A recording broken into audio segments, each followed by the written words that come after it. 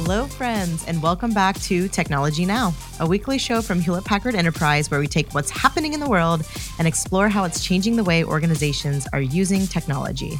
We're your hosts, Aubrey Lovell and Michael Bird. In this episode, we're not quite as live as last week, but we're still bringing you an interview from the floor of HPE Discover in Barcelona, looking at the keynote speech of Chief Technology Officer Fidelma Russo.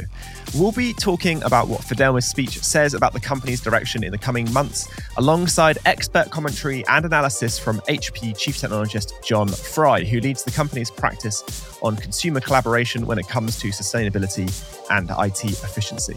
That's because Fidelma's keynote is keen to focus heavily on sustainability and making tech more efficient, helping both the planet and customers' bottom lines. Clearly, it's not one to miss. So if you're the kind of person who needs to know why what's going on in the world matters to your organization, this podcast is for you. And if you haven't yet, you know what I'm going to say. Subscribe to your podcast app of choice so you don't miss out. All right, people, let's get into it. So, as we explained last week, HPE Discover Barcelona is the company's major annual tech event for Europe, the Middle East, and Africa. It welcomes thousands of staff, partners, and customer delegates from all around the world to meet, network, learn, and most importantly, talk tech. One of the dominant themes this year was sustainability. It's increasingly becoming a major concern for tech firms, both as they develop their ESG or environmental, social, and corporate governance policies, and of course, as they keep an eye on where the money flows out in their company. It's safe to say that IT infrastructure costs a bit to run, and reducing energy usage can make a huge difference. And that's where today's guest, John Fry, comes in. As a go-to on all issues sustainability and energy saving when it comes to IT infrastructure, he is perfectly placed to help explain Fidelma's keynote. I met him in Barcelona last week, just after the keynote wrapped up. Last year at Discover, we introduced the Sustainability Dashboard. And today, I'm also delighted to announce availability of the HPE Sustainability Insight Center, the next generation of the Sustainability Dashboard. Sustainability Insight Center has been integrated into OpsRamp to give you the ability to observe and take action, not just on your infrastructure, VMs, containers, and workloads, but also on your carbon consumption across multi-vendor and multi-cloud estates. This carbon insight capability is especially important when you're working with a workload like AI. The overarching theme is clear. AI is not just a technological leap, it's a cultural shift. It's a shift that impacts how we work, how we innovate, how we secure and share data, and how we run and transform our businesses. Before today, you may have thought artificial intelligence was going to solve all your problems. But in fact, it's clear you need a trusted partner who can help you solve the complex problems that AI brings. The HPE GreenLake Cloud Platform helps you manage, observe, and protect your hybrid infrastructure, data, and models from edge to cloud. HPE GreenLake is the hybrid cloud for all. Hi, John. So Fidelma covered a lot of ground. What were the key moments for you? Yeah, the key moments for me were, of course, the launch of HPE Sustainability Insight Center. That's the sustainability dashboard we've been talking about for over a year that actually started as a discussion on one of my staff meeting calls. So it's great to see it come to life. And my colleague, Tiffany Jernigan, who won an HPE internal innovation competition with that idea, is delighted as well to see it finally come and give customers those resources. So sustainability, as you said, was a big part of this keynote. Where do you think the next steps will be in going from a speech about more efficient IT to making it a reality? Well, there's a variety of places. One is, as Fidelma noted, we really have to look at the data we use to train these models, the data they collect, because there's a huge environmental footprint from that data and the energy consumption to run the infrastructure to get to those insights. A second piece of that is really we need to do a better job of our applications and making sure that the application and the hardware used to train and to do the inference really come together and are optimized. And in fact, just in the last month, we've released our software efficiency white paper for customers to use to help them along that journey. And then really it's to pay attention to make sure for the environmental footprint that the solution causes that we get much more benefit than that. So we make a good decision, is AI the right tool to solve this challenge? As someone who's on the ground with this stuff every day, how do you think customers will take these announcements? I think customers are excited. Part of the thing that we find with customers is they're intrigued about AI. They recognize the promise that AI might provide, but they're really unclear both how do we get access to these tools if they're a smaller customer? So HPE GreenLake for large language models, for example, gives them those capabilities that it didn't have before. I think they're excited that we have a point of view across the company around the infrastructure, around the training models, around the ethical components, so we can help them avoid a lot of unintended consequences. And then they're frankly excited to see how this can help their business perform better and help their customers. Why is it important for sustainability to form part of IT infrastructure planning and investment?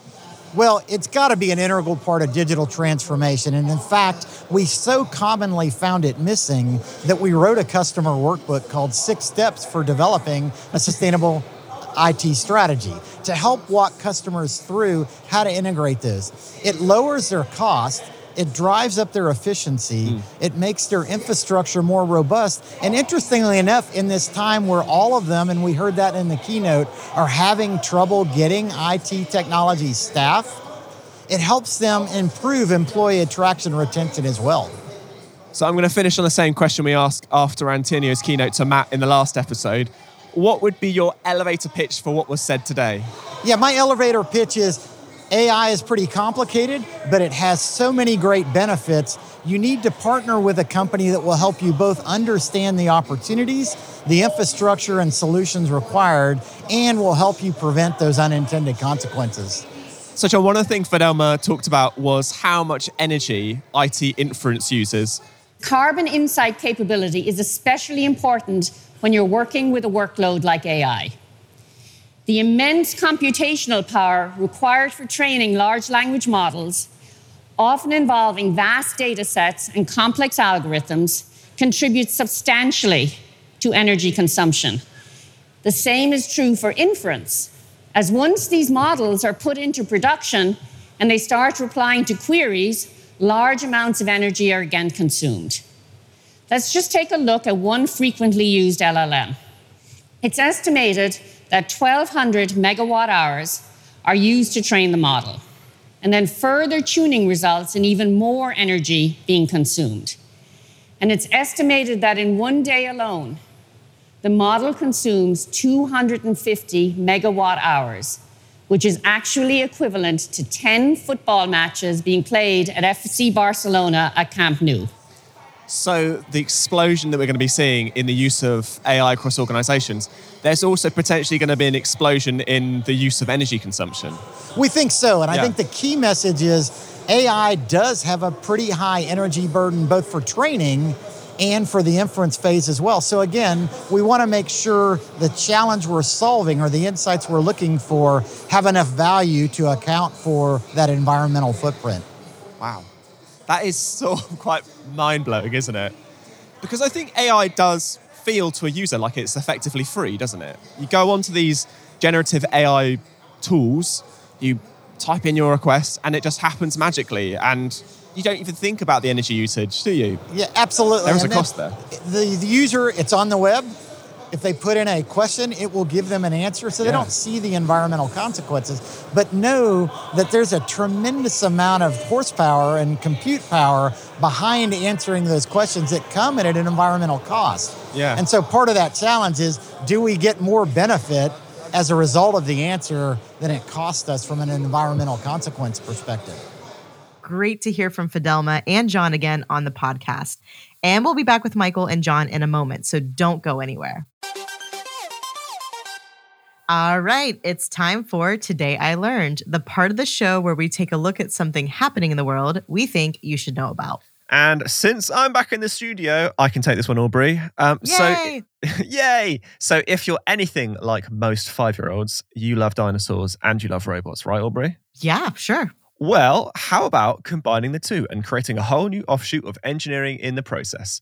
So a group of mechanical engineers in the US have been working with paleontologists in Poland and Spain to create a robotic model of a marine organism that existed 450 million years ago.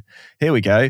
Plurocystid, try saying that 5 times quickly, is believed to be one of the first creatures to have moved using what we now know as muscles. The team used soft biotics, which is robotics with soft materials and flexible electronics, to create the movement of the planet's earliest organisms to better understand how life evolved on Earth. They even gave the robot a cute little name, Hrombot. That's after the family the organism belonged to, which is lovely. Now, they are calling this new field of study paleobionics, which sounds pretty cool. And by studying the simplest organisms and how they evolved over time, researchers are hoping to be able to explain why certain features became dominant and even map out our evolutionary path with robotics. The team are now looking to recreate the movements of the first creatures that went from water to land. It is exciting because it means paleontologists and researchers don't just have to look at fossils and imagine how these organisms moved. 500 million years later, they can now physically recreate it. How cool is that? That is amazing. It just blows your mind. That's wonderful. All right. I think it's time to transport you back to Barcelona through some audio editing magic to continue your interview with HPE Chief Technologist John Fry, talking about the keynote of CTO Fidelma Russo. John, of course, one of the other aspects of artificial intelligence is that sort of ethics, the unintended consequences. What are your thoughts on that?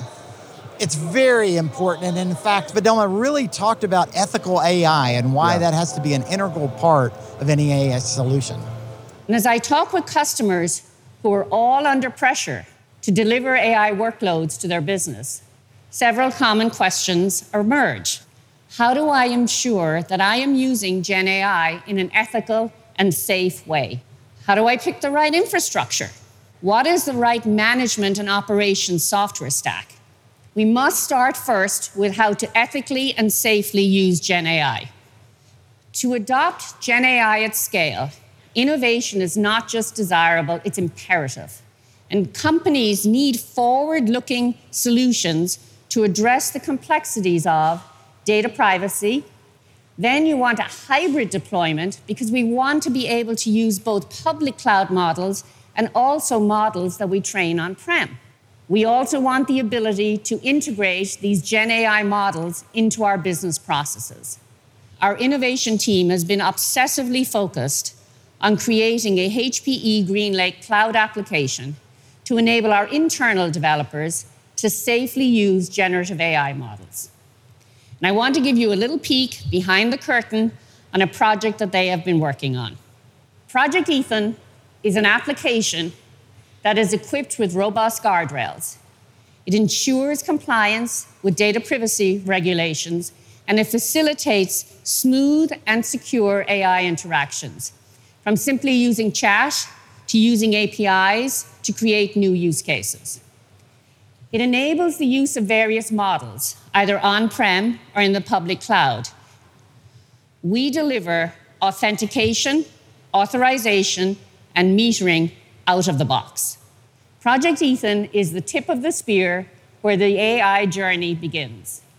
So with that, I'm happy to announce the HPE GreenLake Hybrid Operations Software Suite. This is a world-class hybrid cloud, platform-based SaaS portfolio, and enables you to manage, observe, and protect your data and your AI models from edge to cloud.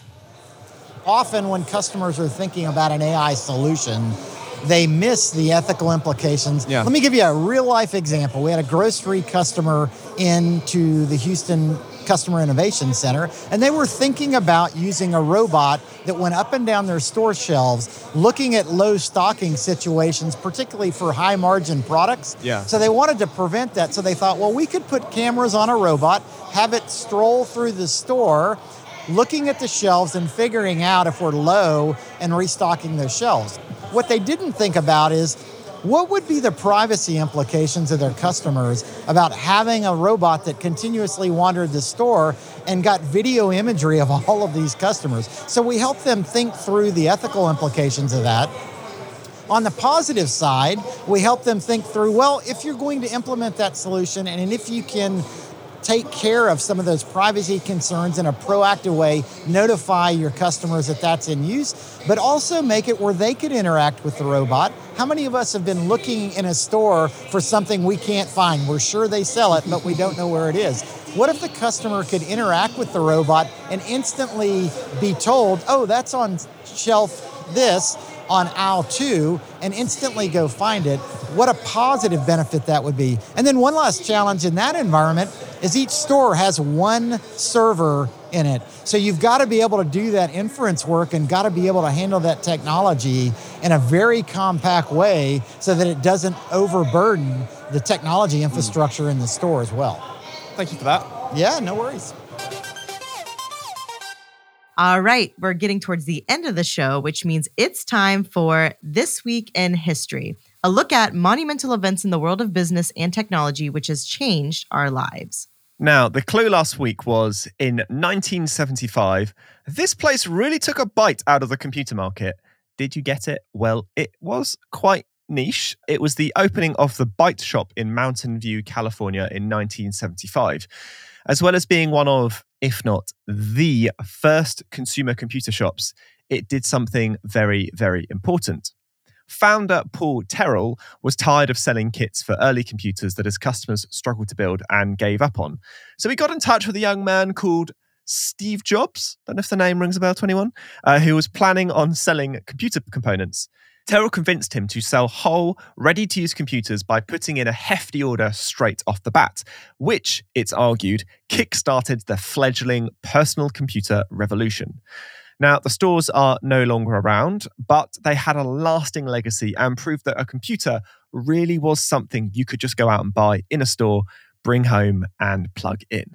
And next week, the clue is it's 2003 and this bill is junk. This is a tricky one. I don't think I know. I don't think I know what it is. I don't either. All right, and that brings us to the end of Technology Now for this week. Thank you to our guest, HPE Chief Technologist John Fry. And to you, thank you so much for joining us. Technology Now is hosted by Aubrey Lovell and myself, Michael Bird, and this episode was produced by Sam Dattapoulin and Al Booth with production support from Harry Morton, Zoe Anderson, Alicia Kempson, Alison Paisley, Alyssa Mitchery, Camilla Patel, Alex Podmore, and Chloe Sewell.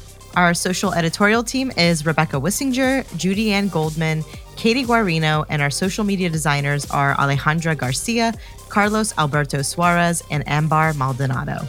Technology Now is a Lower Street production for Hewlett-Packard Enterprise, and we'll see you next week. Cheers.